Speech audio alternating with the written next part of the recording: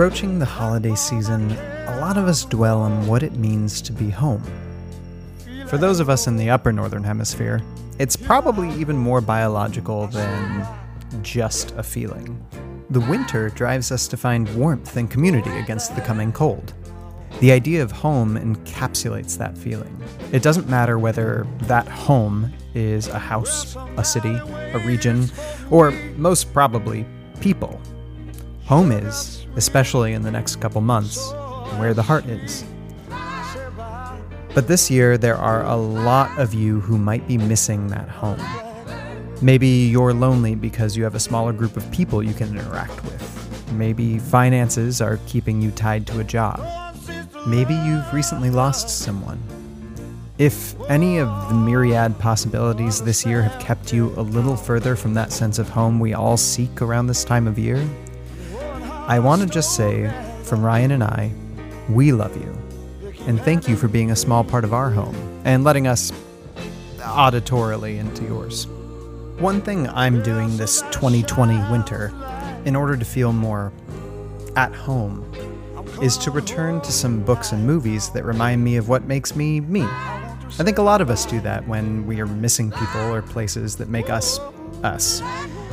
My wife, for instance, watches Elf every year with her best friend while they string cranberries, which are disgusting, and I don't get the cranberry thing, but I get it. It's something that reminds them about why they are connected, and it's really sweet. One tradition that Ryan and I have started is T.Hanksgiving. We love falling into whatever Tom Hanks movie that calls to us and finding a little bit of home. This year, we probably picked the most close-to-home Tom Hanks movie by going with Sleepless in Seattle. If you're listening to this podcast, you're probably no stranger to this movie. But since this is your first T.Hanksgiving with us, I'll do it upright. Written and directed by Nora Ephron, who needs no introduction in this genre, Meg Ryan and Tom Hanks can't help but shine in one of the most seminal rom-coms ever made, 1993's Sleepless in Seattle.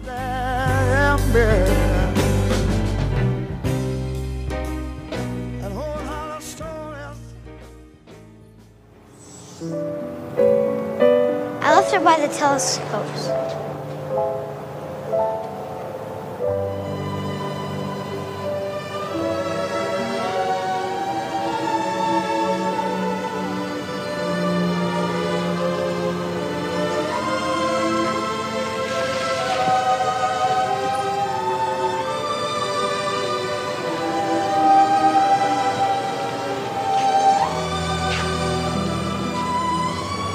It's you. It's me. I saw you in the street. Are you Annie? Yes. You're Annie? This must be yours. I'm Jonah. This is my dad. His name's Sam. Hi, Jonah. Sam.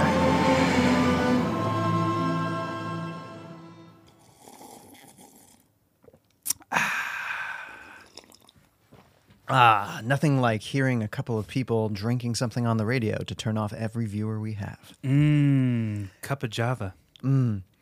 Speaking of cup of Java, do you like Frasier, Ryan? I love Frasier. I love Frasier, too.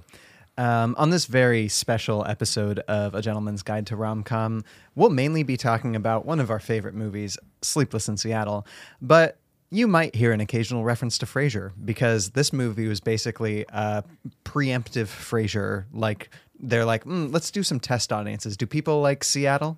Do people like the rain? Do people like... Scrambled eggs all over my face. David, Hyde, Pierce.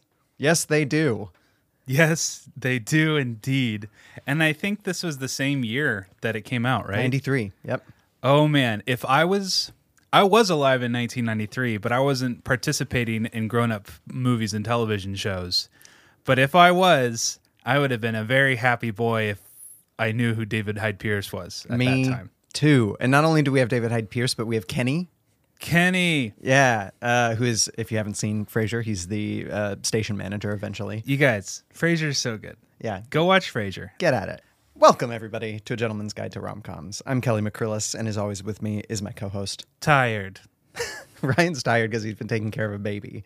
Why do 9-month-olds have to be awake between 3 and 5? This sounds like a bad joke. It is their destiny, Ryan. No, I say, why? You gotta say, Oh. why? Why, Ryan? Oh, I don't know. I'm not good at jokes. This week we watched Sleepless in Seattle, the Nora Ephron directed and written. Co-written with Other people. her sister? Well, Delia helped, but it was also...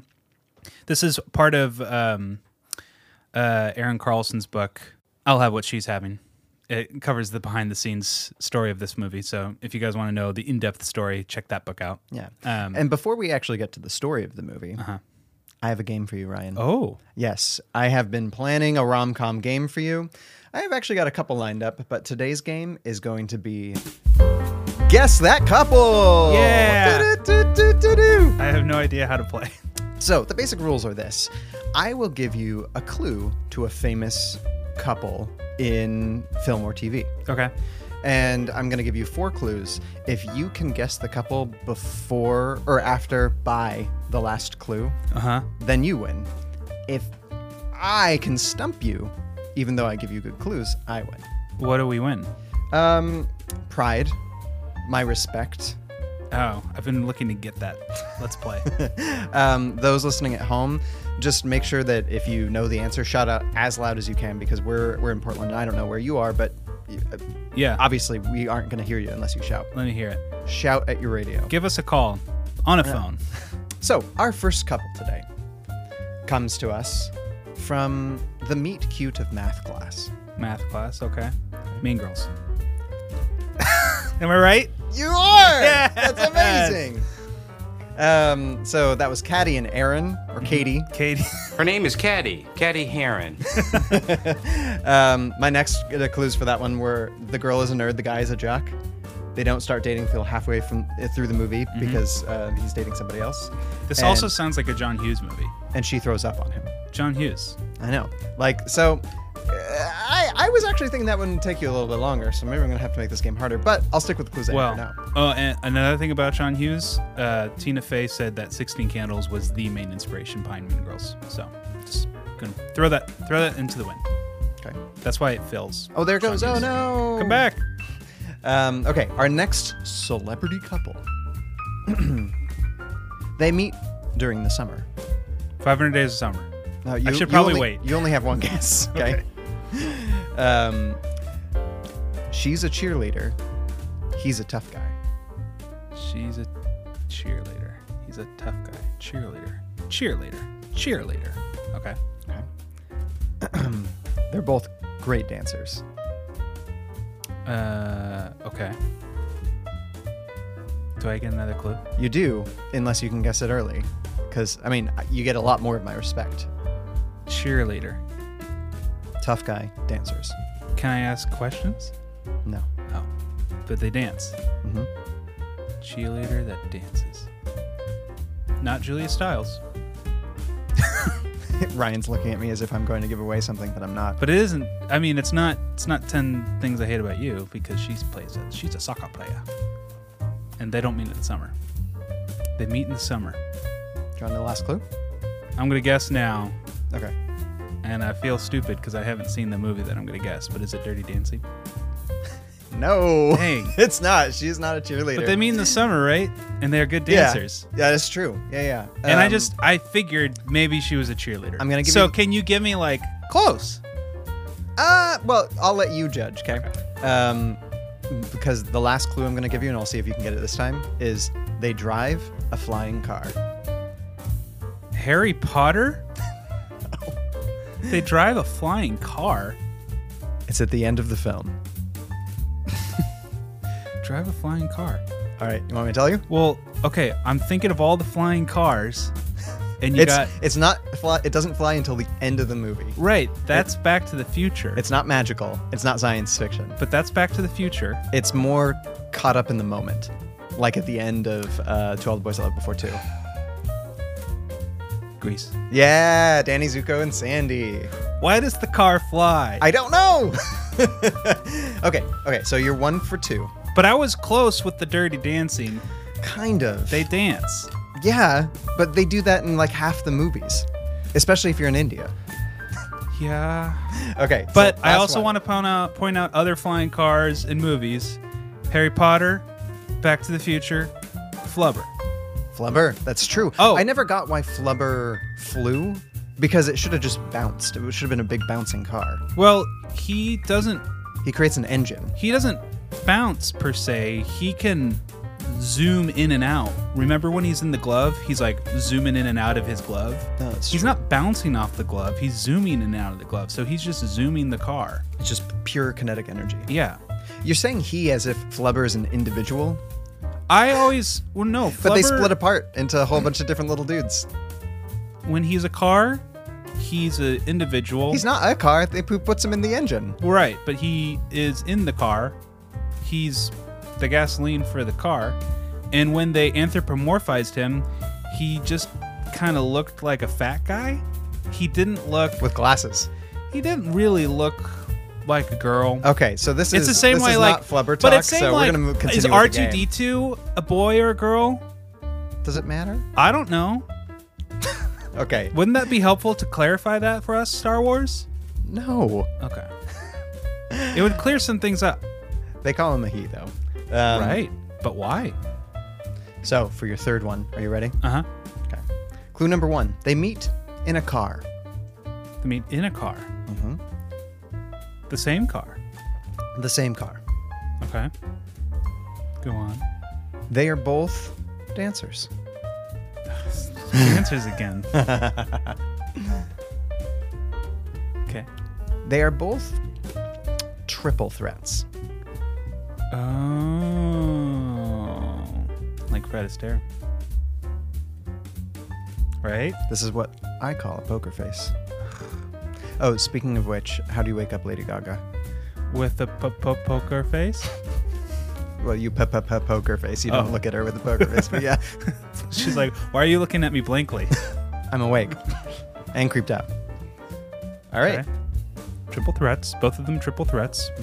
So I guess that kind of covers with dancers. So I'll give you an extra clue here, okay? If this movie was in reverse, it would still be Grease. That's true. Most of their time together is spent on a studio lot. I want to say Singing in the Rain. It is Singing Yeah! in the Rain. It is Yes! Don Lockwood and Kathy. Yeah! In your face. No. Wait, well, did I win? I mean, I You got, got like 2 out of 3. 2 out of 3, I won. 2 out of 3 is good. Next time I want to do 3 for 3. Yeah. Next week, we're actually going to play a different game. Okay. We're going to go back and forth between these two. I'm excited. Well, Ryan, back to today's movie, Singing in the Rain. No, Sleepless in Seattle. Oh, Sleepless in Seattle. Sorry. Although we should do Singing in the Rain. We will. We'll get there. Why don't you tell me a story? Oh, here's the story.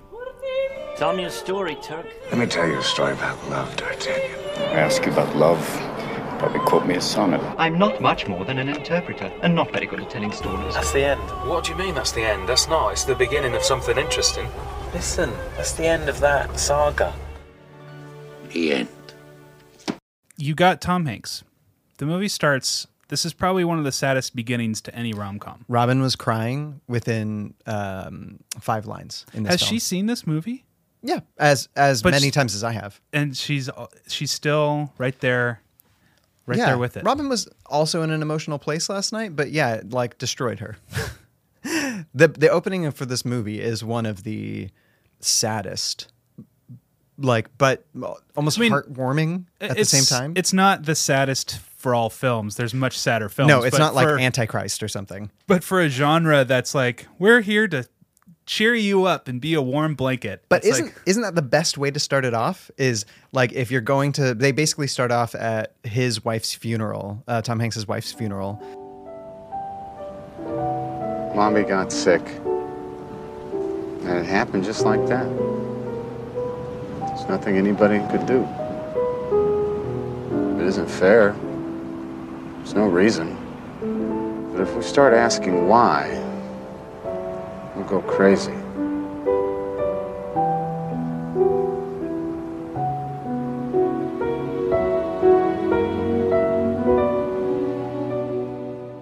He's so sad with his voiceover, and the only thing this movie can do at this point is build us up.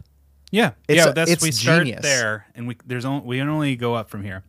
So it starts with Tom Hanks' his wife's funeral, and he decides that he needs a change because very poignant line is he can't be in the same city where everywhere he goes he gets a reminder of his dead wife. And right before he makes this decision, we're basically given 3 distinct scenes in Chicago that last for maybe 2 minutes.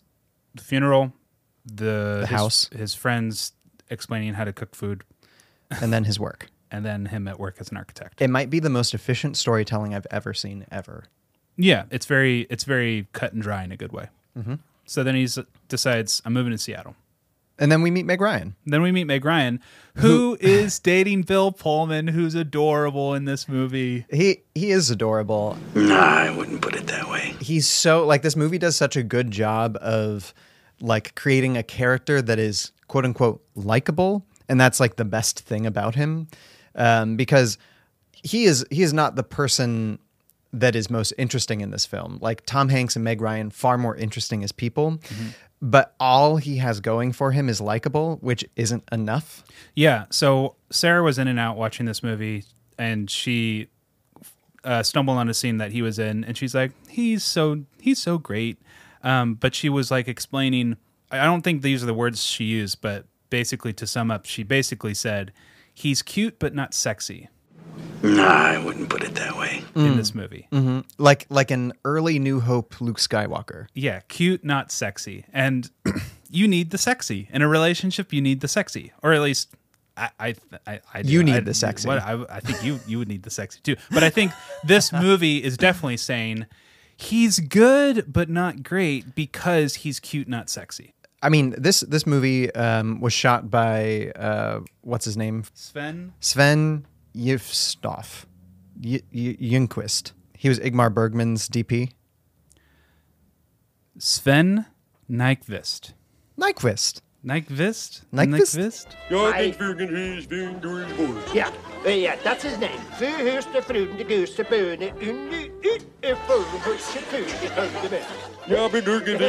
But we call him Tom. Nykvist. Swedish. Ingmar Bergman's cinematographer. Right. Who, in the history of cinema, Ingmar Bergman is top 5 most important filmmakers. One of the best.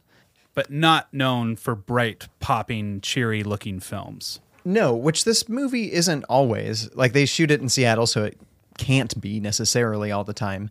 But Nora Ephron, in the way that she chooses to frame up shots, like, and working with him, like, works so well within the story. Mm-hmm. Like, we were talking about Bill Pullman. They're heading over to Meg Ryan's parents' house, and they take 2 separate cars, right? And they say goodbye to each other. They get in their separate cars, and then they leave. And this entire movie is those 2 characters doing the same things and basically being very similar, but doing them more separately. Yeah, and they work.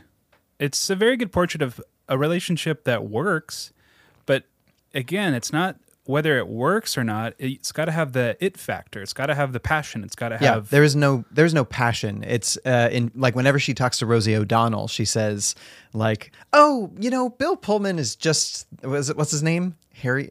Walter. Walter is just so wonderful. He just did this thing, and Rosie O'Donnell is like, "Is us," and she's just like, "Yeah, great, sure."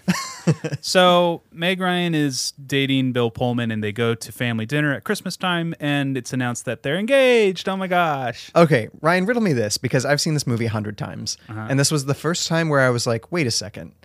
You don't, like, 'cause her mom later on, after they do the engagement announcement, is like, so how'd you meet? And she tells a story about how they met. Oh, that is weird. So the parents don't even know that they're dating. Yeah, how has this not come up? Let alone, are they living together and they're engaged? And they're in driving distance of their families, so So That's weird. I guess my question is, we have these two, I've never really interrogated this, but we have these two characters that aren't, like, Walter is the least impulsive person probably that we've seen in this genre. Yeah. But he's engaged to someone who he's not even met their family.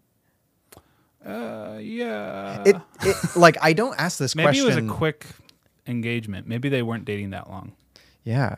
That's a possibility, but it's one of those things where I've seen this movie a million times, never thought to ask the question just because this movie is so magical.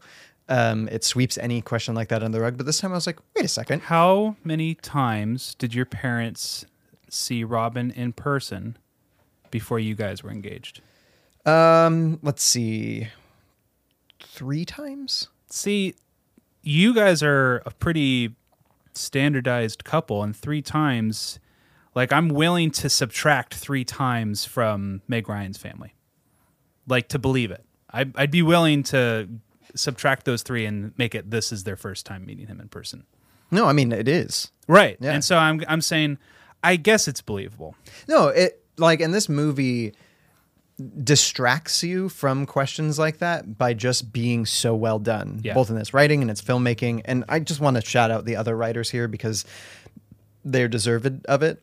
Jeff Arch, David S. Ward. They're both, like, I don't know what else they've done, but great job. So let me give a little quick history of the screenplay. Jeff Arch wrote the spec script, and it was not like this movie. No. It was a tearjerker, sad melodrama. And Tom Hanks's character was far more dark. It was a much darker story, and I don't remember how. Read Aaron's book. Yeah, it's great. It'll tell you how. But basically, it got to Nora Ephron, and she's like, okay. I see what needs to happen here. And she just brought life into it. So Jeff Arch was the idea, and then Nora Ephron's the soul of this movie. And it's so funny because Nora Ephron is very East Coast and was for a very long time very cynical. And so whenever she brings life into something, there's always a wry tinge to it. Yeah. Because all the other couples around this table at the family dinner are either really sweet or they're like the couple where the guy's allergic to bees. Bees. I'm allergic to bees. Harold is allergic to every type of bee. Yeah. Good performance. Robin, when she was watching it, she's like, I just want to be whatever, Harold. I just want to be Harold, who is way less interesting than Walter, but you could see Walter becoming like that after a while. Comically boring. Yeah. But, Nora Ephron, that's the weird thing about this movie and You've Got Mail, is that her first film, Heartburn, is about the most bitter breakup in film history. And it's kind of an autobiographical. Yeah, and the breakups in her subsequent films are so nice. Well, you know what? There's something, I've been through a really bitter breakup, and there's something where I'm just like, you know what? Any breakup from here on, anything I want to write about, even though I could write the truth of that really well because I went through it, I'm like, I don't want to do that. I don't want to put more of that in the world. Yeah, I think that was my theory on the last time we talked about Nora Ephron, is just like she needed to exercise that out of her soul and get it out of her system so that she could write these movies and just write something that is cheery. It's like writing stream of consciousness poetry. It's not going to be the best, but it's definitely something you need to do to get like your artistic pathways unplugged. Yeah. So anyways, the story goes on that Tom Hanks' son, who's 8, calls into a radio show around Christmas time because he wants his dad to get a new wife. So right, and it's been a year and a half since his wife died. And so this becomes a big thing because it's a coast-to-coast radio show. Syndicated. Also kind of a Frasier like connection. Right, and her catchphrase is, I'm listening. Yeah. This is Dr. Frasier Crane. I'm listening. Which is just... It's like, wow. I wonder if like Frasier was already in... probably pre-production at this point, but I'm wondering if I'm Listening came from this movie. Well, I was watching the special features on the Frasier DVD, and when they were developing Frasier, their first choice was David Hyde Pierce. They knew it needs to be David Hyde Pierce. Oh, and I just really wonder if like they're like working on the show and they're like, oh, let's take in a movie, boys, and they go out and they watch Sleepless in Seattle. Like, wow, that was really good. I really like that David Hyde Pierce, and I just wonder if it was like totally subconscious of like these things just kind of like filtering down. It's completely possible. Like I know that this script has cultural touchstones back in it, like, because at one point in time, Meg Ryan is a journalist for the Baltimore Sun, and she goes into a writer's room meeting, basically, and one of the guys there is pitching a story about the guy who makes the best soup in the world, but is the meanest person in the world, and that's the soup Nazi. The soup Nazi first. Yeah. And Seinfeld is like, soup Nazi, you say? No, I think Seinfeld... It's a real thing. Like, there was a soup Nazi. Oh, okay. But I think Seinfeld did an episode about soup Nazi beforehand. No, later. Really? Yeah. Sleep in Seattle got there first. Really? Okay. Yeah. So. Yeah. Crazy. Like, this movie is just a cultural touchstone. Oh, yeah. Yeah. Oh, yeah. So his Tom Hanks' son, Jonah, calls, and then Dr. Marcia Fieldstone gets... Dr. Marcia, please. Or should I call you Dr. Fieldstone? Dr. Marcia. Dr. Marcia. Gets Tom Hanks on the phone, and he opens up about it, and Meg Ryan hears it on the radio, and she hears Tom Hanks just bare his soul, and she has a true emotional connection to Tom Hanks because of it.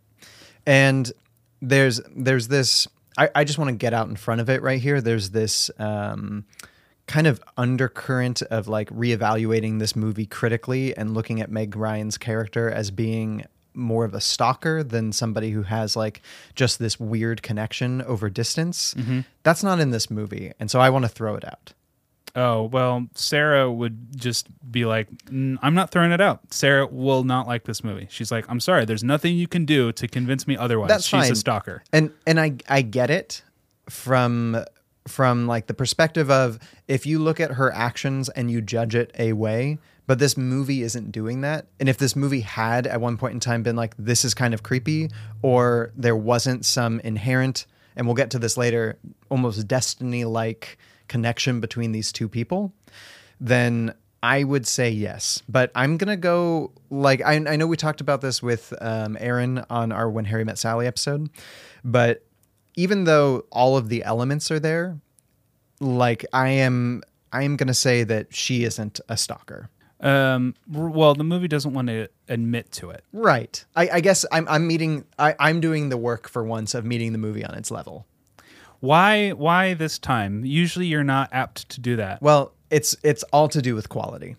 Right, but I also think there's a bit of a bias that you're willing to be generous towards this film where you're being ungenerous towards other films. Yeah, and I really think it's something to do with like, let's say you have let's look at celebrity culture for a second. But if you have somebody who's a celebrity who is like extremely like has connective tissue to all of their fans out there and they do something stupid, you're more apt to forgive them.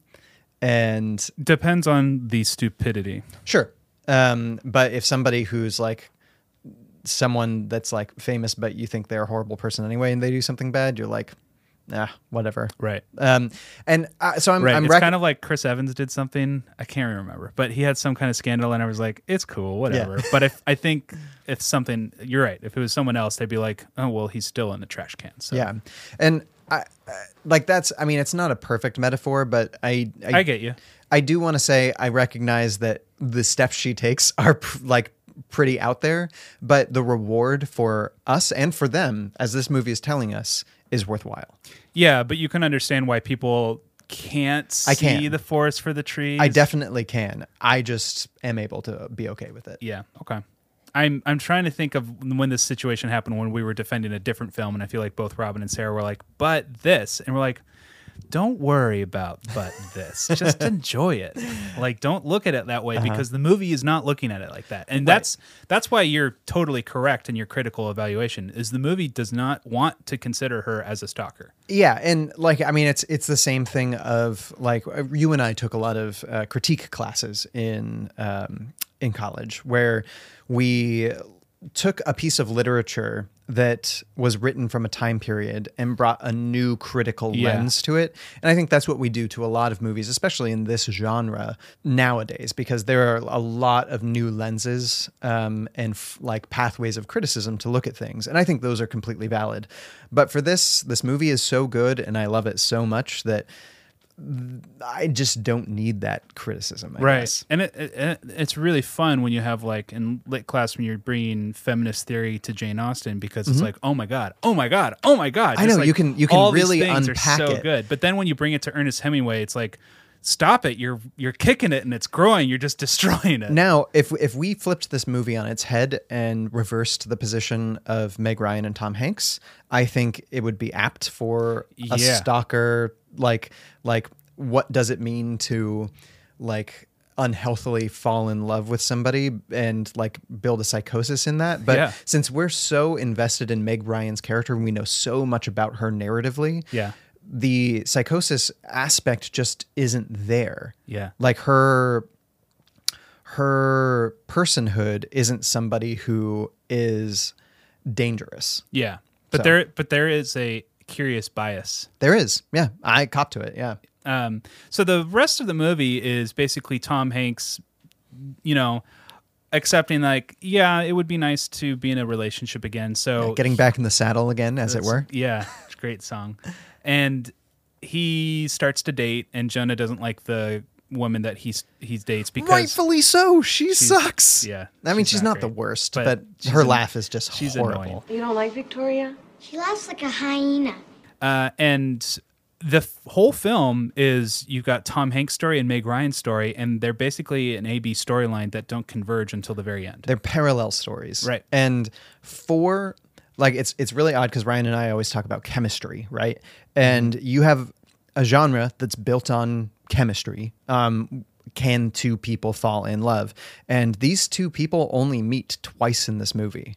Yeah. But we do get their stories at the same time so that we feel there is a connection. And I don't know about you, but their chemistry is vivacious for the lack of time spent together. Yeah, but I still am missing that energy that you have in You've Got Mail. That's why You've Got Mail is always going to be the champion for me, is that I get them together with their repartee together because that feels so... That's the vivaciousness for me. But this is two solos happening for the entire movie. And they're really good solo players. Right. But then when you get You've Got Mail, it's just the greatest duet you've ever heard. You've Got Mail is far more like Pride and Prejudice, if we're talking about Jane Austen, where we have these two people butting heads the entire movie and slowly falling in love.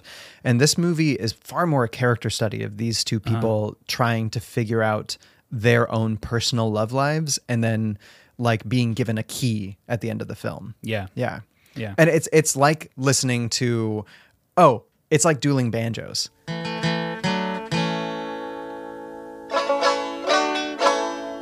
Where you have these two banjos playing and then at the end they start playing together and you're like, yes, this sounds great. What's that piano song that they play in Who Framed Roger Rabbit? And it's like, I think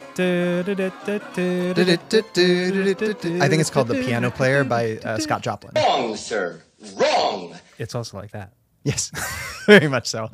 And so basically by the end of the film... Fate brings them together. Well, Jonah brings them together. Jonah brings them together because he concocts this game where... And it's a lot of other characters meddling in the main Rosie O'Donnell is basically the Jonah of Meg Ryan's life. Because what Meg Ryan does is she can't shake Tom Hanks. Because his story is just so affecting, and you get to know Tom Hanks through this radio interview from an outside observer so intimately. Yeah, and she gets really connected to him, so she can't shake this attraction. And what I really love about her attraction is that it is personal and metaphysical and not physical. She has no idea what he looks like. Exactly. Not until somebody takes a picture of him. And then she's like, thank God he's a hottie. I think the reason why we're on board with this long distance love, because like somebody else could fall in love with Tom Hanks over the radio and we would be like, oh, like the women who are at the cafe that she stops at. Right? They're both like attracted to him or one of them is attracted to him over the radio. But the difference in the attraction comes down to one line. And that's when Tom Hanks says magic, Meg Ryan precedes him saying magic by like a second. Yeah. It was like magic. Magic. And which means that she and him do have this like special soulmate type love. Not to say that they are only perfect for only each other. No, but their potential is vast. Yeah. Yeah. So she kind of oscillates between having this relationship with Walter, which is nice, but she can't shake this other attraction, and she's trying to deal with it. And so she starts writing a letter saying that she kind of wants to meet him just to see about this attraction. And Rosie O'Donnell sends it. Yeah, and Meg Ryan trashes it, but Rosie O'Donnell sends it. So I sent your letter. That's great. And Rosie O'Donnell is great in this movie. She's great. Like, I think everybody is great in this movie, even like down to Clarice. You know what we didn't get a meeting of? We didn't get the League of Their Own reunion here because Rosie O'Donnell is on the team that Tom Hanks coaches. So Rosie O'Donnell does that, and then on the flip side, Jonah gets this letter. There's no crying in rom-coms. Jonah gets this letter, and he's like, wow, Annie, Meg Ryan sounds great. And he's been tearing through the letters. Like, because Tom Hanks, after this radio show, gets like 5 million letters. And Tom Hanks is like 5% open to checking out the letters. Yeah. Like, I don't know, maybe there could be an interesting woman from this. This is my third grade teacher. And Jonah shows him the letter from Meg Ryan, and he's like, Brooks Robbins is the greatest baseball player ever. And he does that, And that's such a good, like, okay, I'm listening. Right, there's potential. But since he's about to go on a date, he's distracted by his own life, and he's like, look, everybody thinks that I'm out of here. I need to get laid. Plus, the biggest kibosh was like, she lives in Maryland. I'm not doing this. Yeah. That's maybe one of my favorite scenes in any film ever is when he walks Jonah over to the map, and he's like, where's Seattle? All right. Where is Seattle? Right. Where's Baltimore?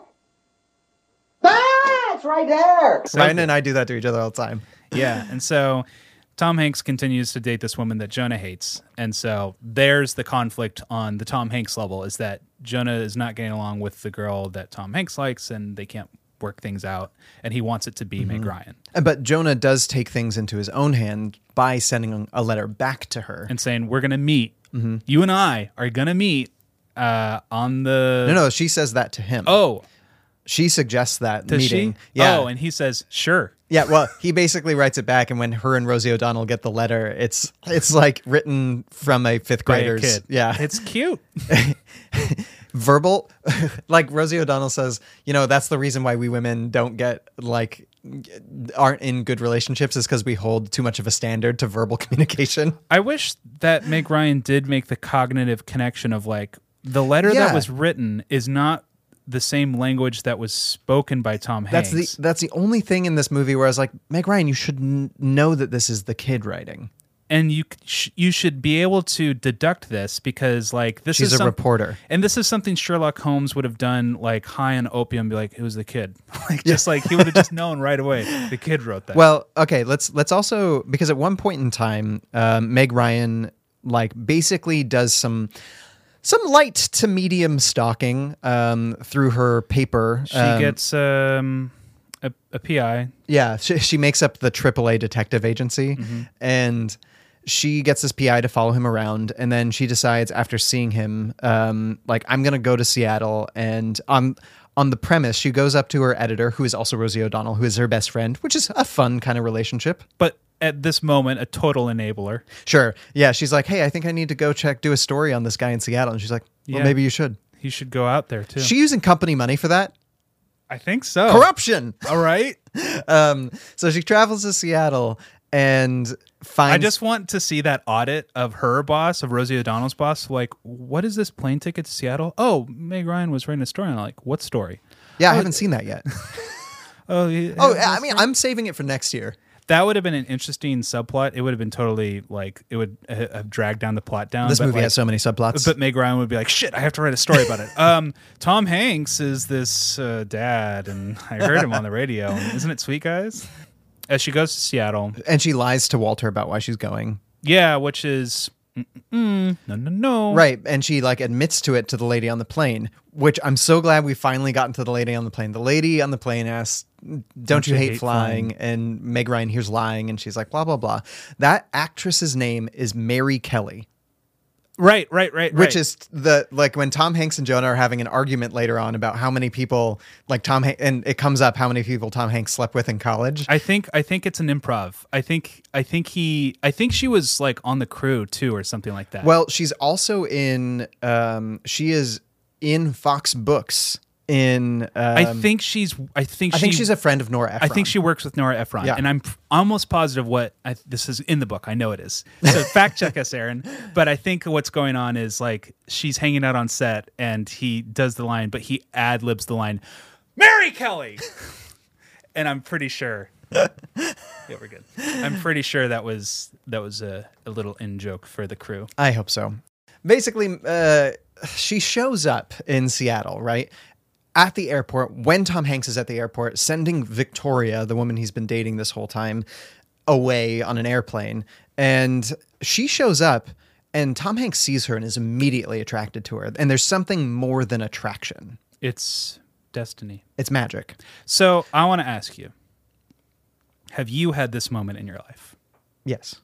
But without talking to the person. Love at first sight, just the sight. Not even... Yeah. Yes. Was it Robin? Well, yes, actually. I've had it multiple times, though. Tell me about some of the times. I'm listening. Well, I had a college meet cute. Mm-hmm. It was freshman year. There was it was in, what was the class where it was like an advisor class freshman year? Yeah. Whatever it was called. The freshman class. And it was like an across the class kind of thing, and didn't end up talking to her. She was in your class. Uh-huh. It was right there. You could have been like, man, good class today, right? No, but I didn't end up like having a conversation with her until partway through the semester when we ran into each other on the old steps on the outside of the English building and did that thing where we each were carrying too many papers and they fluttered everywhere. And we You're kidding. No, it was the only like meet cute I've had like that. You're making this up. I'm not. You really bumped into her, she bumped into you, and papers flew. Papers flew. Mainly my papers and her books, but we each had papers. I want to see the security cam footage, and it's really just you seeing her running towards her and like, and then falling oops, down. Whoa, got in your way there. Crazy. Absolutely not. It was that I had left a whole bunch of like my actual homework out in the car. I had to run down and get it. And then I had to run up, and she was coming out from another class, and we just like poof. Yeah, that checks out.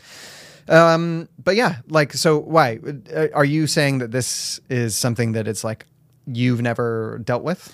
No, I think that happens to everyone where they see the person and you're like, there they are, my person. Mm-hmm. And he didn't even really have the courage. He kind of followed her in the airport, but loses her. It's a light stalking. But he loses her and he's like, oh well. And I've had several of those moments, especially in college, where you see the person, you're like, there she went. And then you see them again because they're on campus, but you have no valid reason to go talk to them. Right. And the only way to do it is like, well, I'm clearly hitting on you. Like, I have no motivation to like talk to you about anything else. I'm only just acting off of this thing of you're very attractive and I really, really wanted to talk to you. Yeah, but there's this magic, this je ne sais quoi. It's French. Oh, okay. That happens when not only are you attracted to somebody, but there's this something that you can't quite pin down about that attraction that makes it more than just physical. And I mean, that's the kind of weird falling in love that we humans do sometimes, where you see somebody or you hear their voice or just the way that they're looking at a book, or they're just the way that they like talk to a stranger, or it just, you're like, I don't know what it is, but I need to know more about this person. And I think what changes it from lust to a potential love is I need to know more about them. So when you met Robin, you first saw Robin on Facebook. You saw her like... I mean, I was introduced to her and looked her up on Facebook. But like it started with a Facebook conversation which led to the in-person conversation. And the in-person conversation is when really lightning struck. But I'm curious, did you have that hello, nurse. When you saw her Facebook profile, you're like, oh, she No, seems... not really. I didn't really do any heavy Facebook stalking. Well, just the one picture to look her up. And hey, babe, I love you a lot, but no. it was like a picture of a leaf. It's like, this is not helping. No, it was just like, it was just a picture of her in a coat sitting by a tree or something. And it wasn't like... But I'm impressed you remember the details of that, because I can't for the life of me remember what Sarah's Facebook photo was. But I also met Robin like 3 years ago. Okay. We should have asked me 7 years ago. I know.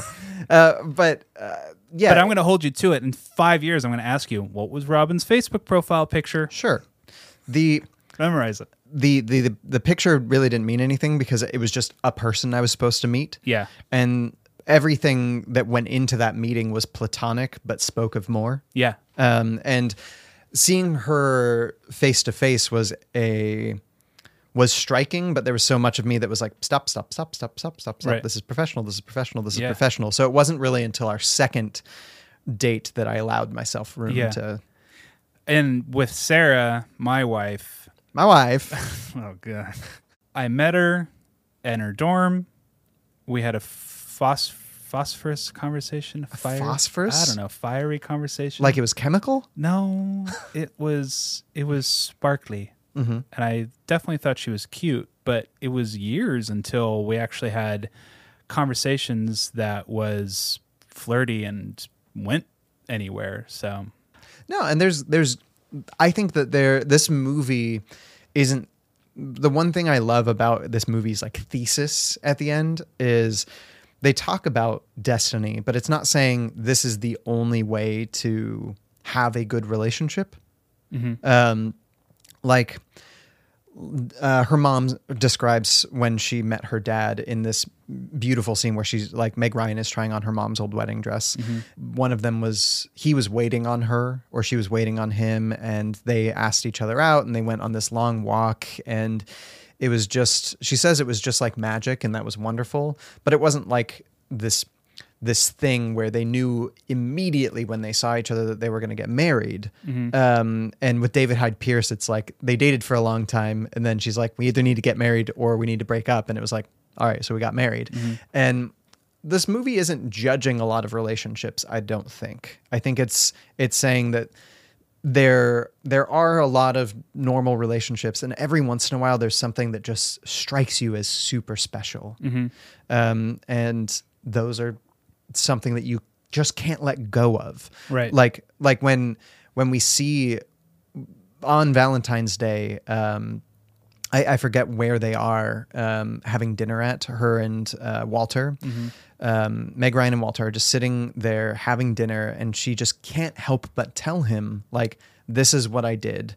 I kind of fell in love with somebody that I don't know, long distance. And the compulsion to have to do that, it comes from your own life not meeting the standards that you're holding it to, or that you should be holding it to.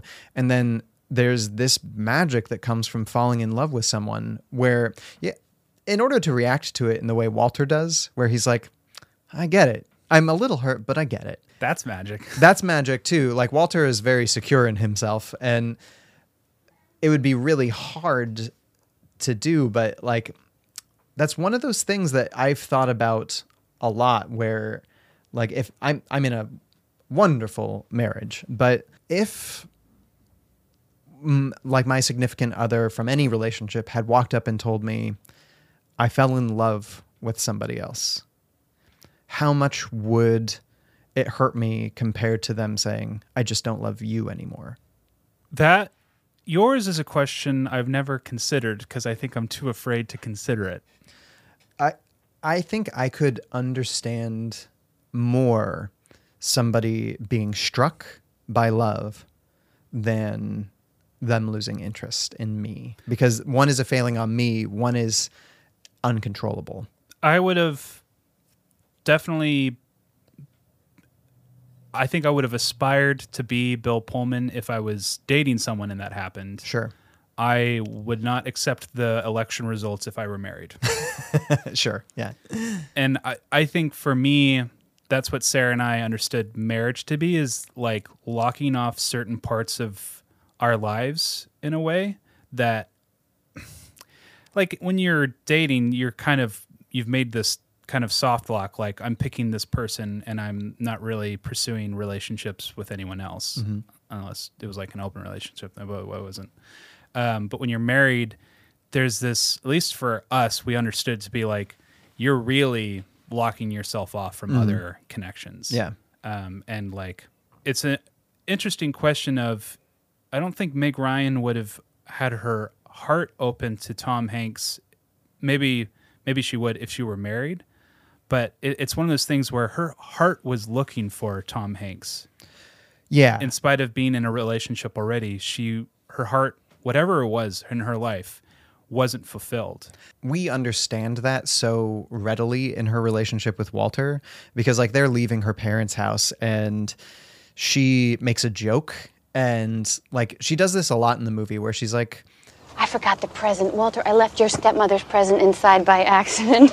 I swear, when we're old and gray, you're going to have to remind me to put my teeth in. I'll be walking all over town, smacking my gums together and not even noticing. I'll wait. You'll wait. Oh.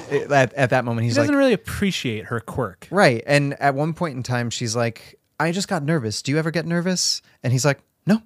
Yeah. And like, that's just where it ends. And there's just a lack of connection already. And so she's looking for connection outside of her current lack thereof. Yeah. And what this movie does get right is that I think the biggest balancing act is Meg Ryan and how she pursues things with Tom Hanks, because you go one step too far and it's stalking, but also making us not judge her for being emotionally exploratory for something else, right, even though she's in a relationship with someone. Because it's odd. She doesn't go about it in the most healthy way, but we know that she is doing something that is healthy for her in looking outside of this relationship that would probably be not a death knell to her happiness, but like she'd be living a half-life. Yeah, and I complain about this in other movies, but movies where characters have affairs and stuff, it's just like, and they're so heartbroken that they did it. It's like, well, you still did it. Like,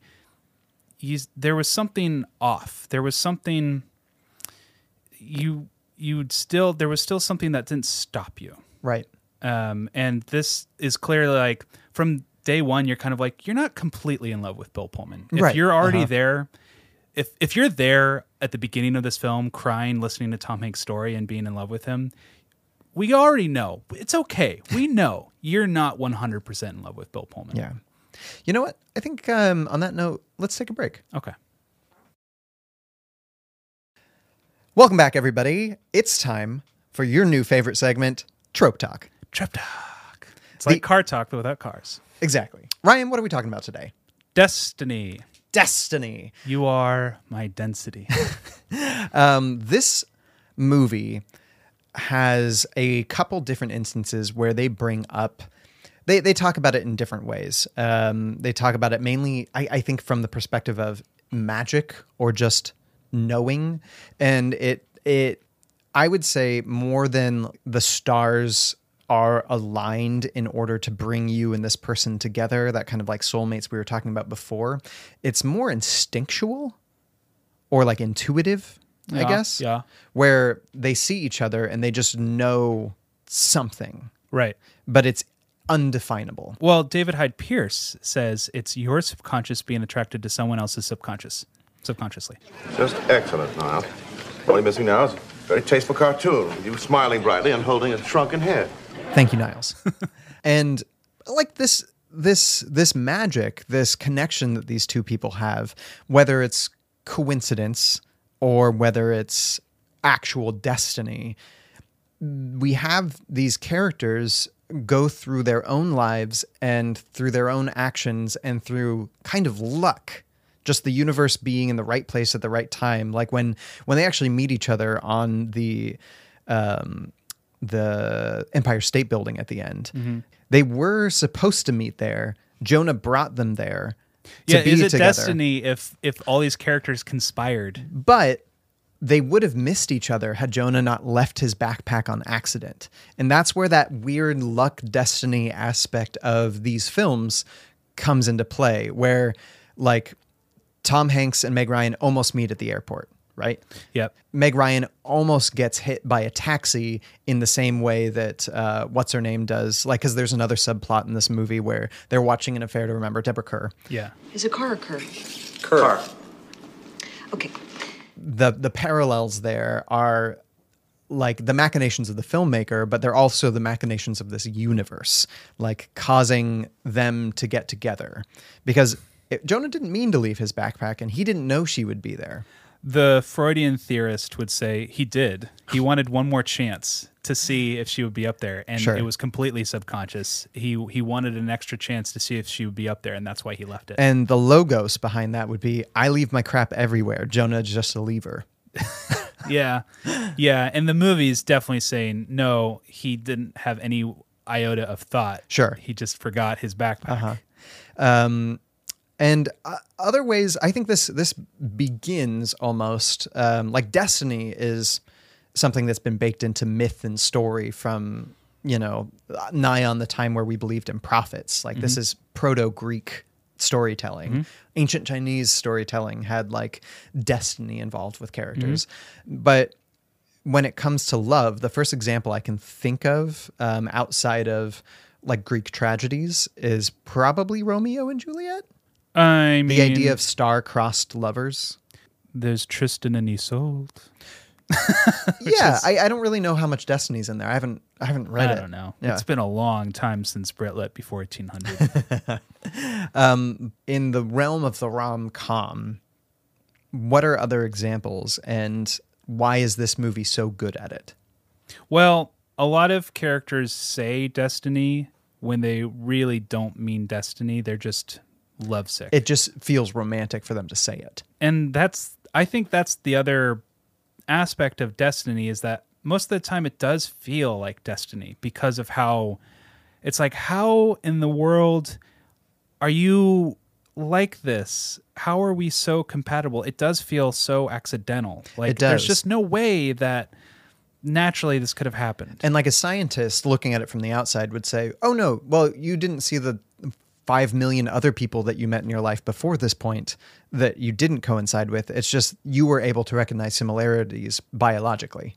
Yeah, and that's the weird thing about, like, after you're in a relationship, you meet other people that you're kind of compatible with. And you're like, oh, were I not in a relationship, maybe something would have happened there, but I'm not interested now. So, But you kind of see these other diverging paths your life could have gone on. Right. In the multiverse. But you're on your path, and you're there. Like, you're happy on your path. But it's just kind of, you're kind of a tourist to see, like, oh, I see where my life could have gone these 8 other directions. There's a line, and I can't remember what movie it's from, but it's where the character says, sometimes destiny needs a helping hand. And what is that? That sounds so familiar. I can't remember it, but like if we take a look at destiny and two characters, like if connection is one of the most wonderful things that life gives us, connecting, like harmony, going back to like Aristotelian like poetics, like love equals harmony equals connection between two disparate things. The idea of two characters falling in love despite the odds involved, I think, is more of what this genre likes to portray in regards to destiny. I think destiny does the logistics of getting two people in a room, but after that, it's up to them to see where things go. Because I was thinking, like, I met Sarah her freshman year, my sophomore year, but we didn't really start to have deep connection until my senior year. And that's because we stopped talking for a while. She dated some other guy. We weren't really talking much. But then my senior year, she saw me in the coffee shop in line, and then she just kind of kicked up my leg and just struck up a conversation. And then I came in my runner's gear. God. But it's like, was it destiny that we were in the line at the same time? Sure, but it wasn't destiny that made Sarah take an action. She decided to take that action. And I think it's like destiny is the setup, and like your attraction and your like elective abilities is what finalizes I love it. this combination of fatalism and free will combining right here, because I feel like, I mean, you know me, when it comes to philosophy, I'm a moderate between like those ideas. And I think you're right. The beauty of love is in the courage to take action when destiny hands you a leaf. Yeah, and I think that's the thing, is like Tom Hanks sees Meg Ryan in the airport, and if he was more of a go-getter, he could have met her then. Because this movie is partially a love story between Tom Hanks and his kid, kind of like if you want to look at it like that. And so he has his kid with him. If he didn't and he wasn't dating somebody, he might take that leap and like have followed her more stalkerly. But then that begs the question, would he have been dating this other woman if he didn't have Jonah to start asking the question of like, you should be dating other people? Exactly. Yeah. And so like this cascading, the great thing about a story is it gives us a cascading version of events that are crafted to this one point. And so if the writer is God and the story is life, destiny is simply that end point that you start writing toward. And where we are now, I guess we were destined to be, because there's no other way that we know how we are unless there is a, I mean, this is getting really philosophical, unless there's a multiverse. But regardless, throwing all of that out, did this movie's destiny, when we have our two main characters meet at the top of this building and they barely share more than their names, they just share looks, do you feel that destiny is true? Yeah, but I still am adding, I'm calling it 50% destiny, 50% election. Me too. I agree, because but I don't know if there's like, this is like Robin cried all throughout this movie. Oh. And Robin is far more skeptical than I am in regards to rom-coms, but this movie gets her. And there is something about it that gets me too, because in its filmmaking, in its story, in its purity, them not like talking at the end is the only thing that could happen, because they don't know each other. Well, they don't know each other, but they like, understand each other. They understand each other. And from that point forward, getting to know each other is just fun. It's like everything you could want. Once you understand each other, all you want to do is get to know them. But David Hyde Pierce's line about subconsciouses is pretty, like, Nora Ephron's like, no, exactly. Guys, it's Nora Ephron. That's the theme. I know. And like Nora Ephron is so great at saying like, look, all of these perspectives are correct. It's just different ways of looking at them. Right. And like when someone's like, what is love? It's like, well, when you ask that question, you're going to get 100 correct answers. Exactly. And like for Walter, if you were like, hey, Walter, are you in love with Meg Ryan? He's like, yeah, this is great starstruck love. Meg Ryan just has a different perspective on what love is. Mm-hmm. And it's that staring deeply into somebody's eyes and knowing them and knowing that you are on the same level. And, you know, this is why I was so picky dating in college, is that I never wanted to start a relationship where I knew it would be a Walter situation, which is really pretentious of me and presumptuous of me, of like, how was I supposed to know that? But I never wanted to start dating someone because it was like, close enough. I felt kind of similarly, and I think a lot of people feel that way, especially in like if religion isn't an aspect of your sex life. A lot of times like you're saving like a special moment for a special person kind of thing. And the same way can be true like in relationships, or just like, I'm not going to commit to a major until I like know what I want. Right. But I guess that involves testing the waters a little bit more so, which you weren't doing. No, I really wasn't. And it was my unhappiness was my own doing, and my own loneliness. And your undoing. My loneliness was my own doing. And I always blamed the world of like, girls don't like me. I'm not meeting the right girls. It's like, well, you're not trying. And I feel like you always were like, we're sitting on the couch here. What are you doing, man? Well, like think about Tom Hanks for a moment, because he at the beginning of this movie is kind of from the perspective of, I've loved the perfect person for me. Doesn't happen twice. It doesn't happen twice, right? And then he realizes, well, even if it's not the same, I'm going to still try.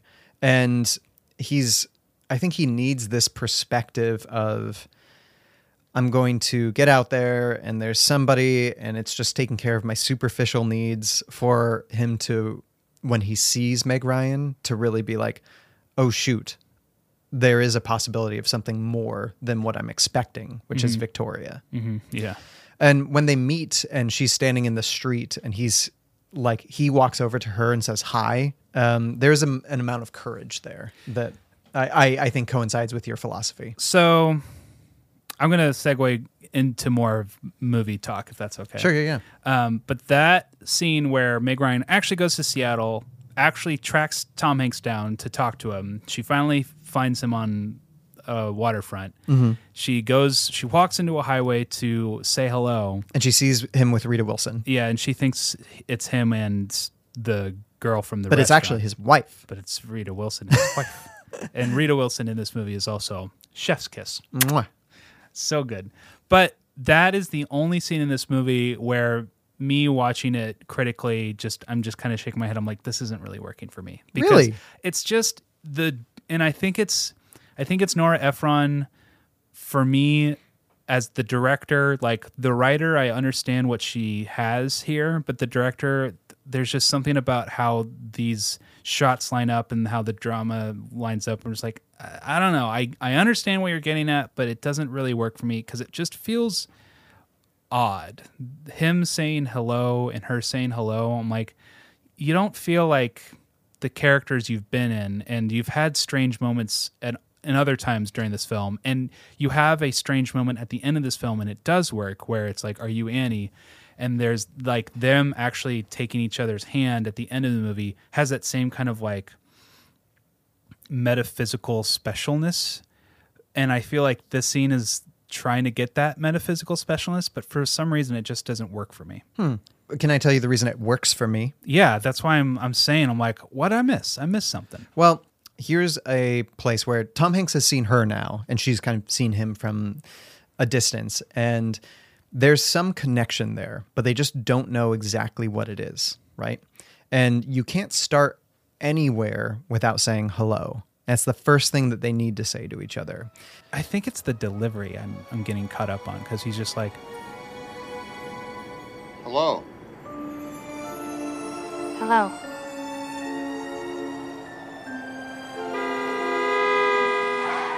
like it feels really... Oh, really? I feel like his delivery was one of, I have no idea what's, like, it's what happens when you're struck with love, where you're not smooth, you're not like, you don't know what's going on. It's like somebody hit you over the head for a second and you're like, wait, what was I doing? I've been so distracted that I'm just being as basic as possible, even though right now I wish I was like the smoothest person in the world. And so what he's approaching something that for him feels so big, but in that way is so dangerous. And so his approach made a lot of sense to me. It sounded like me when, as if he was on an island for like 3 years, and like Castaway, and has seen a human for the first time in 3 years, and is like, oh my gosh, another human. No, I mean that's exactly hello. it. That's exactly what I mean, because it's not a human, but it's somebody else that he has the potential to have a kind of relationship like he had with his wife. He's been on an emotional, on a love desert, a love deserted island. Yeah.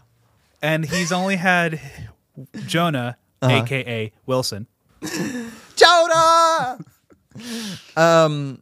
Yeah, but I thought it was a special moment. But it's not a big deal. It doesn't bother me that much. It's like, it's a good scene in a collection of great scenes.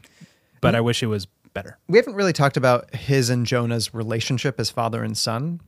Tom Hanks in this movie is the dad I know you're going to be. Thank you. I was going to say the same thing. Thanks. I mean, me. Oh. Am I on my way? Like, it's hard to tell with just a bit. I've seen you pick up your baby and turn him horizontally and then eat his stomach. Yeah. So I think you're going to be a good dad. He loves that game.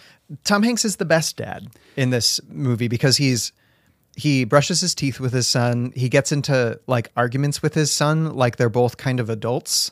He treats him not as an equal per se, but as still a kid. With dignity. With dignity. And like the way he takes care of him when he has a bad dream, he doesn't say everything's going to be okay. When the kid's worried about it's such a heartbreaking scene when Jonah's worried about not remembering his mom, Tom Hanks doesn't say, that's the worst, or don't worry, you always will. He just brings up something that Jonah can use as a lifeline in talking about the way she peels apples, which is also the movie telegraphing that Meg Ryan is, equal to her. And I have to say, the woman who plays, the actress who plays Tom Hanks's ex-wife, she has, and Robin brought this up last night, she has 3 scenes of her to basically contend with Meg Ryan.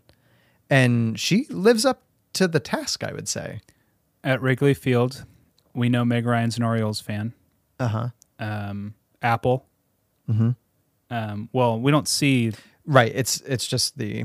but we see her talk to Tom Hanks when he's on the couch. Mm-hmm. So I guess maybe 2 scenes. But still. But her portraying this person, it's not like she's unreal.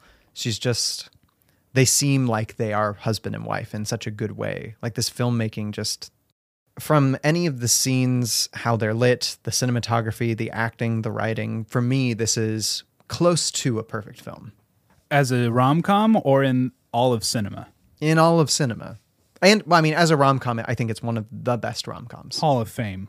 Yes. By the way, I think Rom-Com Gents needs to have a Hall of Fame. Ooh, yeah. And, we need to canonize films in the Hall of Fame, and it'll be interesting to see, is it Hall of Fame? Maybe not, but it still should be in our list of lists of rom-coms. And this is definitely in the Hall of Fame. Yeah. I don't know if Booty Call would go into the Hall of Fame.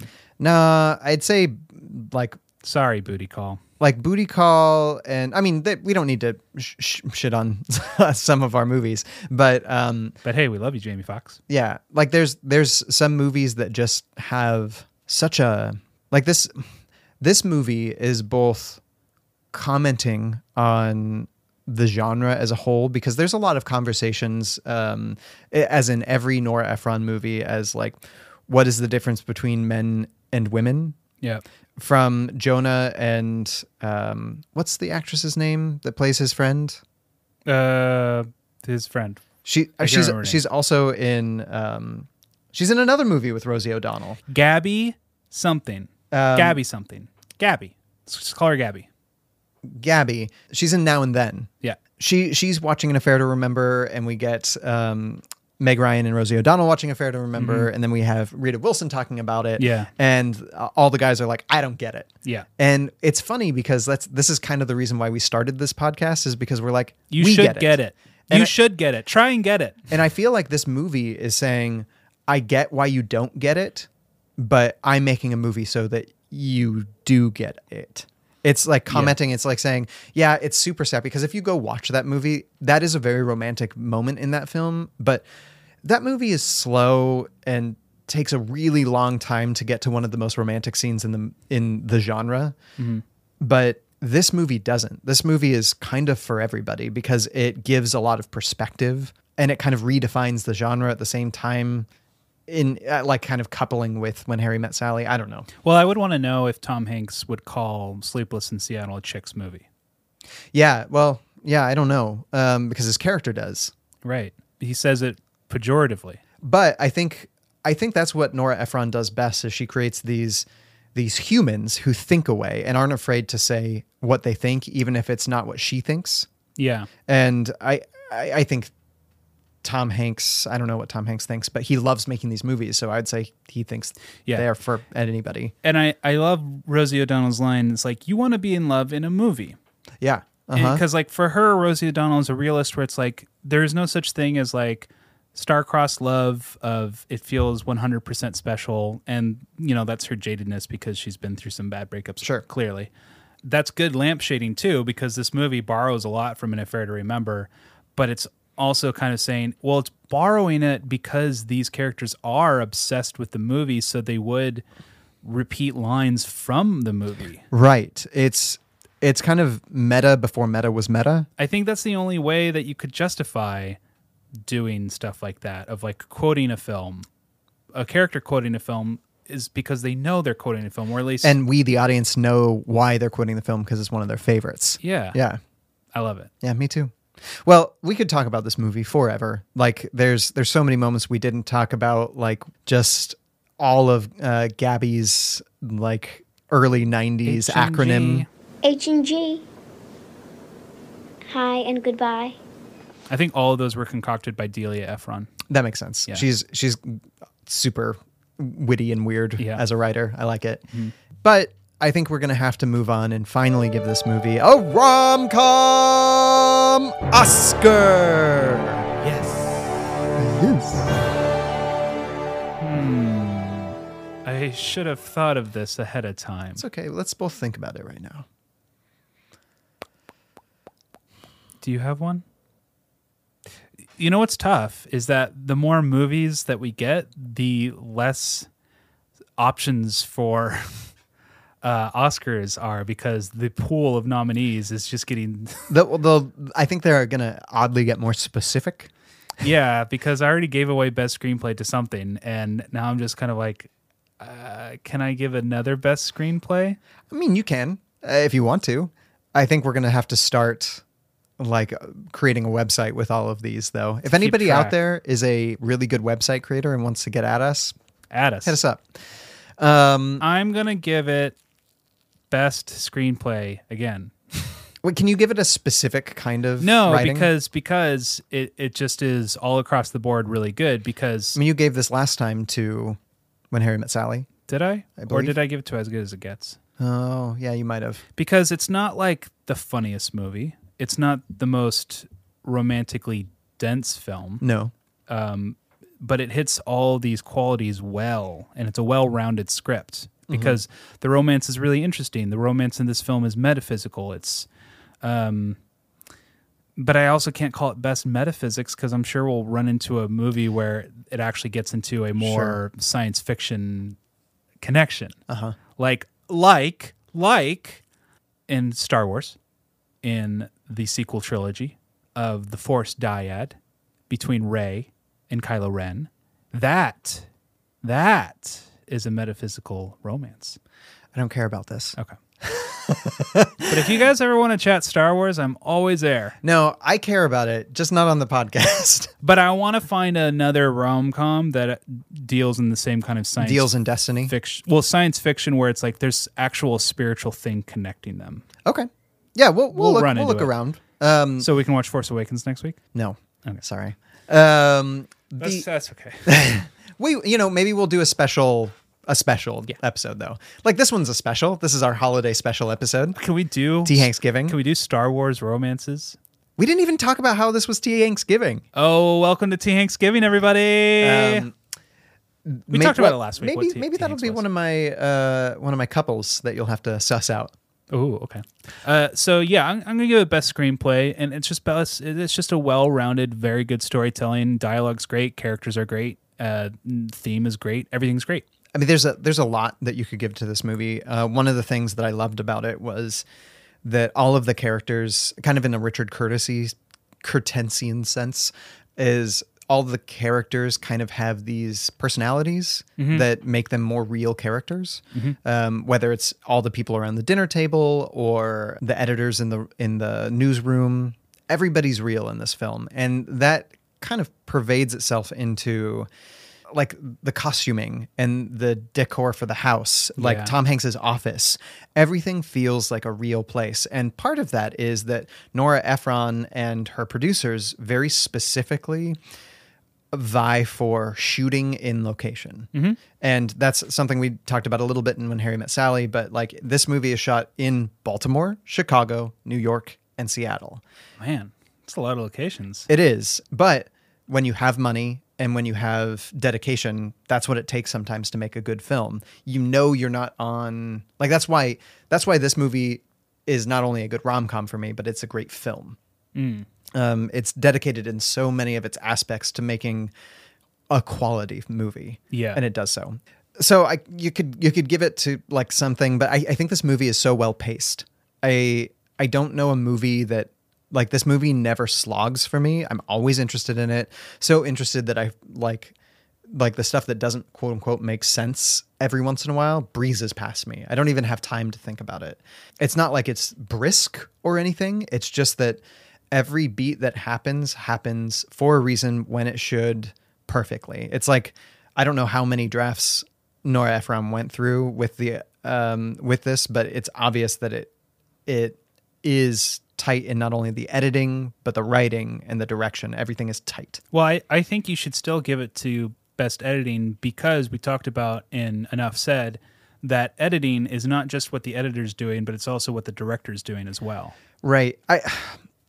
I'm going to give it best pacing, though, because for me, it's a lot about the efficiency of the writing as well. Like them going from this scene to this scene to this scene and everything that was written on the page being in the film.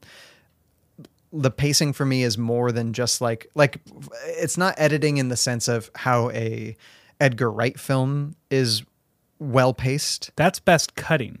Well, that's still editing, though. I know, but like editing, I do mean very vaguely of like. I know. I don't. I mean it generally. Well, I guess it's the same thing, but like I'm not going to give it to the editor. The editor. No, but that's why I'm saying when I'm saying editing, I'm giving it to the director, the writer, the editor. For me, it's the pacing of it that I love the most because like the edits are perfect in this film. Like there's not a moment where you're like, where am I? Like the 180 line is perfect. Like, and that's whatever, that's technical, but the art of the editing, combining the direction and the writing into its post is just amazing. Yeah. Yeah. Mm-hmm. I love, for me, one of the great aspects to this film is the Seattle-ness of it. Yeah. It does feel a little touristy, the fact that they're let's go down. The Space Needle is in every other shot. And they're like, let's go down for lunch at Pike Place. And it's like, okay, when you're in Seattle, it's not like that's where you go every time you go to lunch. It's a very like location looking place to get lunch. Yeah. That being said though, as I was watching the cars drive through Seattle, I was like, Seattle has changed a lot from 1993 to now. Definitely. Like not only the building scapes, but the amount of people there. And so them going down to Pike Place, because there's good places to eat there for lunch. Yeah, definitely. I've eaten in that restaurant. Yeah. And there's just like the idea of them going down there wasn't weird, but I feel like I have no idea. But when Rob Reiner starts talking about tiramisu. Tiramisu. What is tiramisu? You'll find out. Well, what is it? You'll see. Some woman is going to want me to do it to her, and I'm not going to know what it is. You'll love it. And he's meaning maybe menage a trois or something. I don't know. But there is a tiramisu shop, like just a block and a half from where they're sitting. And so I'm wondering if they like back gathered then, that. Did it feel like an old shop when you saw it? Oh yeah, I think it's been there for a very long time. Yeah. For me, this movie feels nostalgic because of that. Yeah. Because I grew up in the Seattle suburbs, and just the style of the boathouse, the interior feels like my grandma's house. Very much so. And like you haven't been there, you don't know. No. It reminded me of my friends' houses that I went to in Seattle because I grew up in Spokane. So yeah, and there's this. I don't know. There's that familiarity. I've talked about this in other episodes, like in Father the Bride, that the feeling and the characters felt very instantly familiar to me. And the setting in Sleepless in Seattle feels very familiar to me. Whereas You've Got Mail, that's the only thing that I don't relate to, is that it's a very New York movie in You've Got Mail. Yeah. And I don't relate to those characters as well, is because I'm like, I don't have a lifestyle anywhere near yours, but the characters living in Seattle, I'm like, yeah, I love the Pacific Northwest. And this kind of argument is like, because you want to be able to make a movie that exists in local places, but you can connect to almost universally. But it also is a good argument for why representation matters.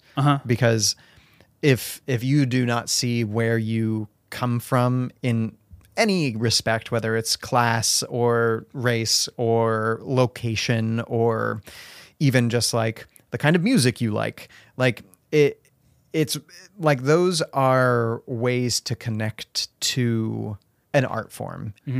This is in my top 5 though, of all the movies we've watched. So I just real quick, I want to know how this film competes. We touched on this a little bit how it competes with You've Got Mail, because I put my hat in the ring and said You've Got Mail is the better one, or at least the one I prefer. And I think you're saying, no, Sleepless in Seattle is the one. I've seen them both lots of times. Mm-hmm. For me, they are pretty equal. I don't have a camp that I'm going to pick in this because they're two different movies starring the same actors, but they're doing different things. Yeah. And You've Got Mail is by default cheerier. Yeah. It's set in New York. It's not rainy all the time. Yeah. It has something going on for it that is different than this movie, but I don't think I have to pick. I'm making you pick. Well, let's talk. No. Sophie's choice. Gun to your head. Pick your child. Joe versus Volcano.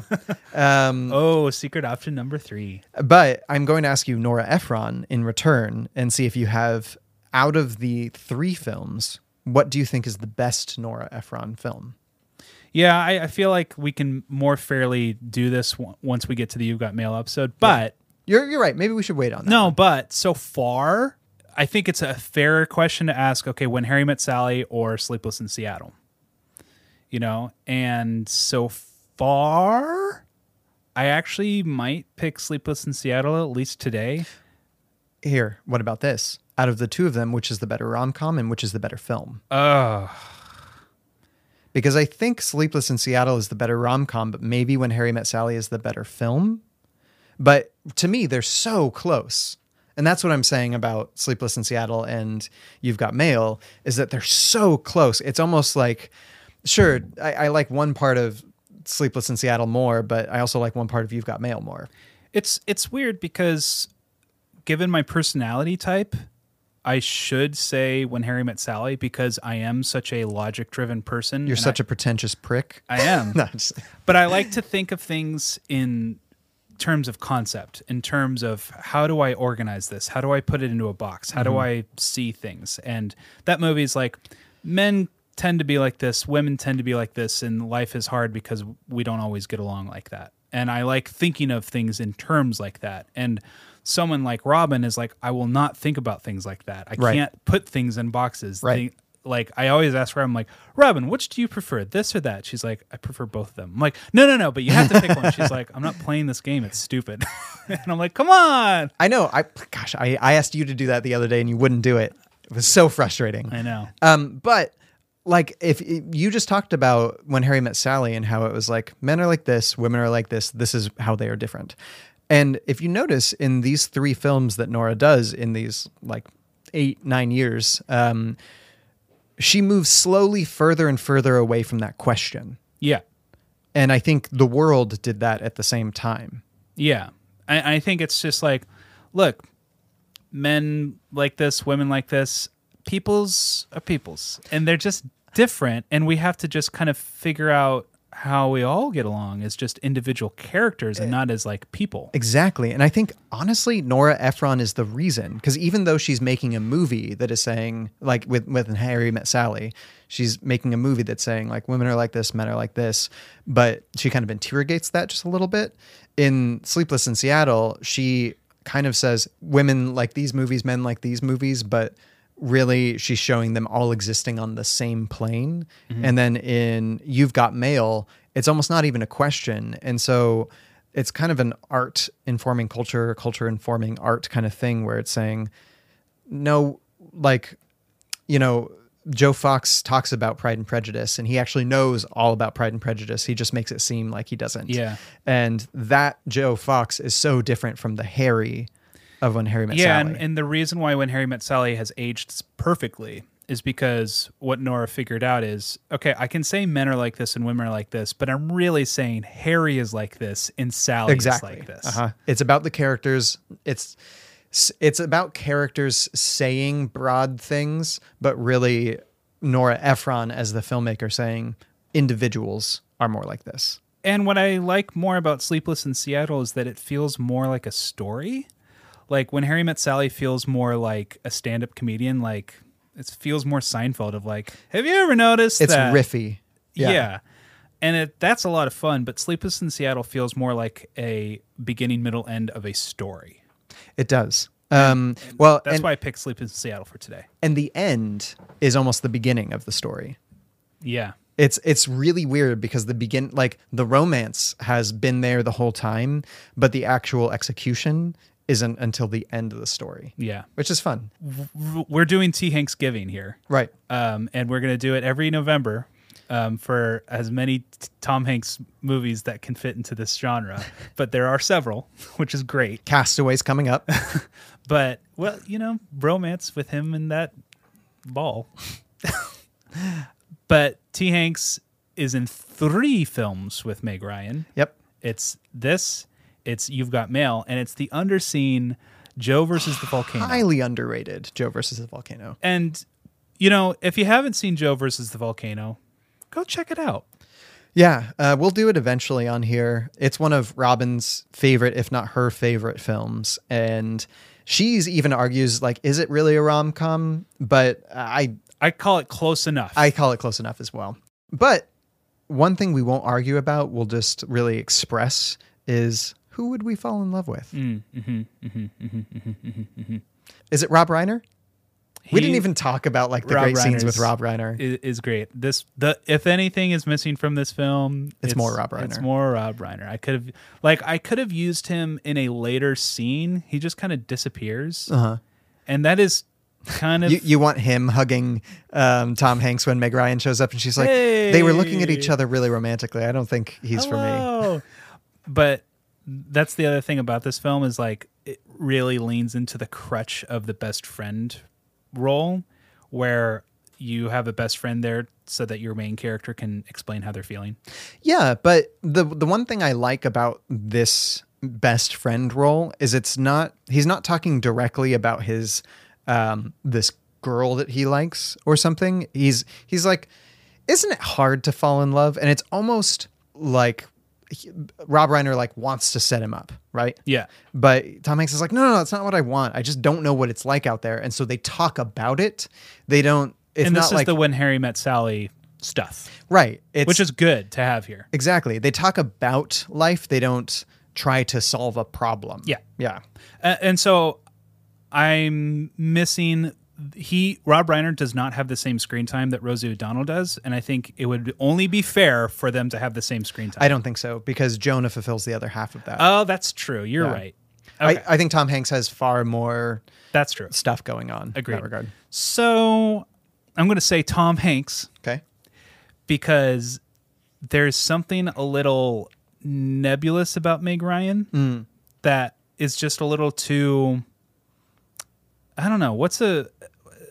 Is nebulous a kind word? Like, I want to say it's kind. Like, it's just not for me. She's just kind of...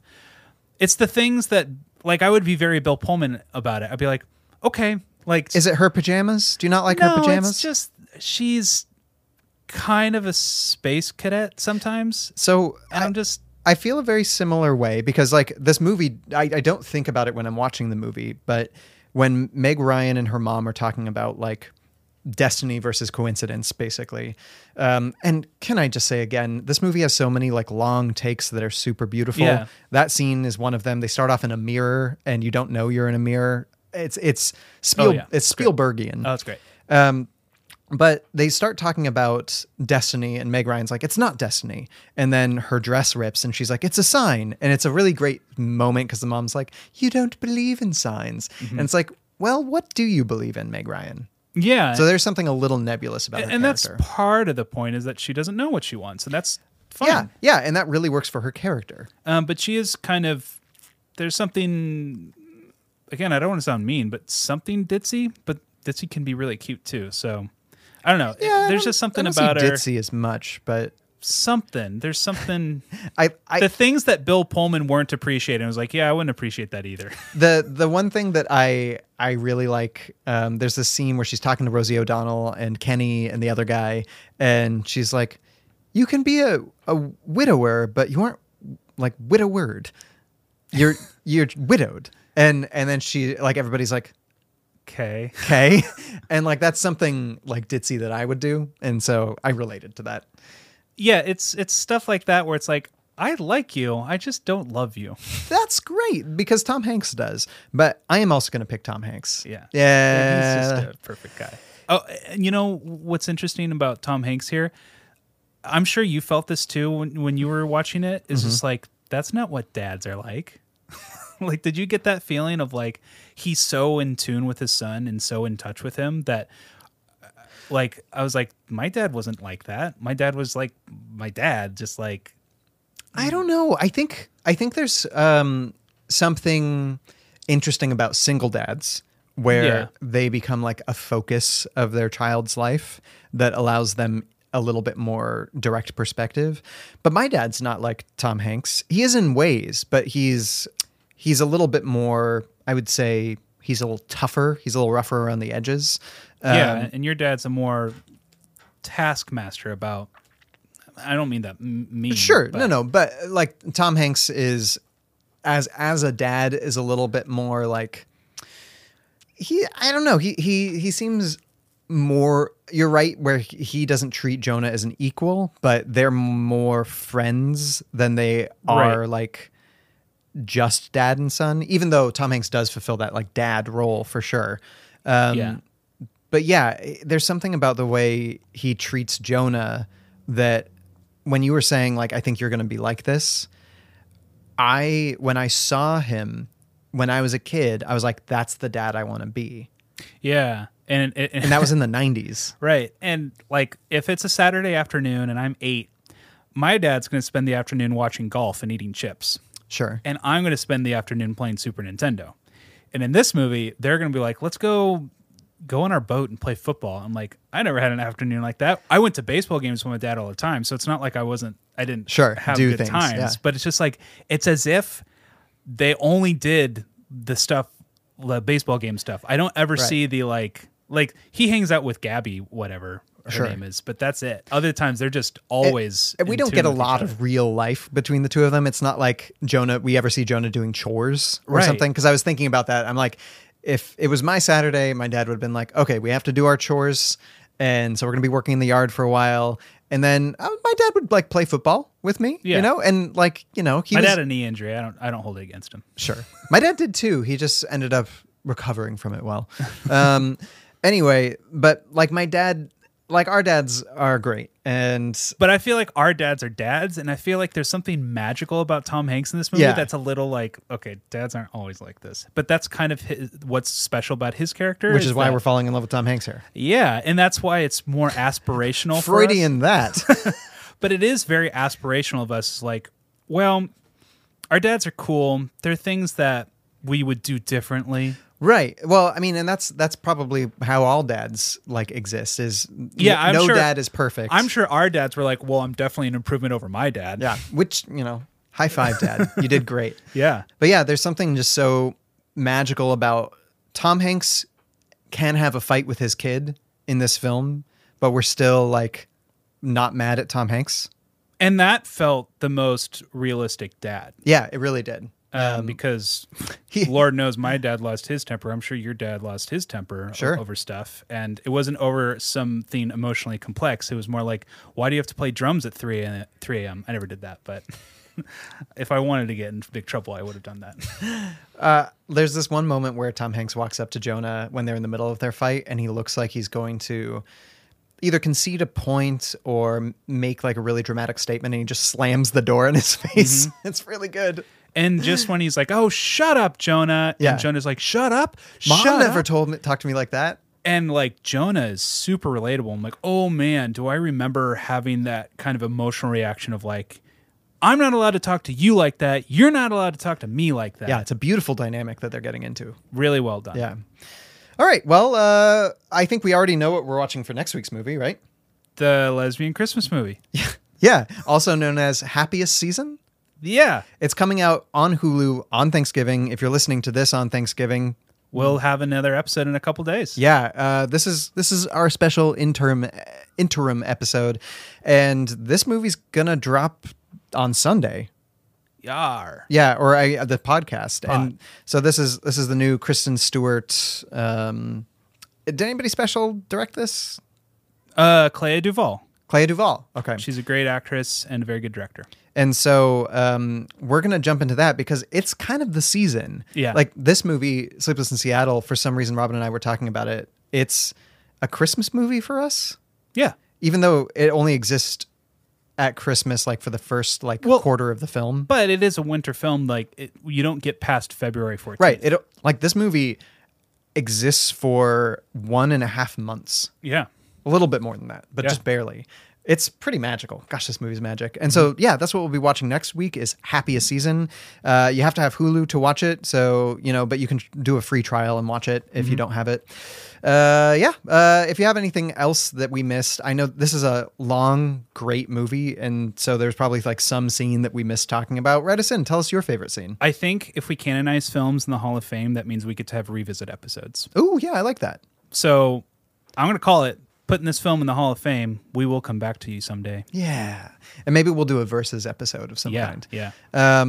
And if you want to write us and let us know if it's in your Hall of Fame or if you thought it was sappy as all get out. Or if you thought it was a horror film, stalkerish. Yeah. Write us at romcomgents@gmail.com or hit us up on Facebook and Instagram, same at romcomgents. And in the season of giving, give your friend a recommendation to listen to this podcast. Yeah, or give us 5 stars on iTunes. Why are we talking like Jerry Seinfeld? Oh, that was my Christopher Walken. It's very terrible. Oh, that's not Christopher But if anyone wants to have fun, go watch the trailer for Wild Mountain Time, which stars Christopher Walken being Irish. Yeah, interested in seeing this movie? Ready to cringe at all the bad Irish accents. It's like listening to 2 different songs at the same time. It's just like, I like these songs, just not right now. He's like a monk who's harmonizing with himself with 2 accents. Yeah, it's very dissonant. Like trying to do Christopher Walken doing another accent is probably the hardest accent to accomplish. I do think that is a good challenge for people who are like wanting to be on SNL and stuff. Like you have to have your impersonations. It's like, all right, challenge yourself. Do your impersonation, but throw in a different accent. Oh, yeah. All right. Well, that said, Ryan, I don't know if it's always been destiny between us. It's been destiny, but I'm going to take my elective actions and put myself out there and say, I love you. Nice. I'm just going to stare at you into the elevator. Bye. Bye. And this is where we will say goodbye. Ryan and Kelly must bid you adieu. Thank you for listening to our review. Rate and subscribe, we'll even take a bribe. See you next week on A Gentleman's Guide to Rom-Coms. Tiramisu.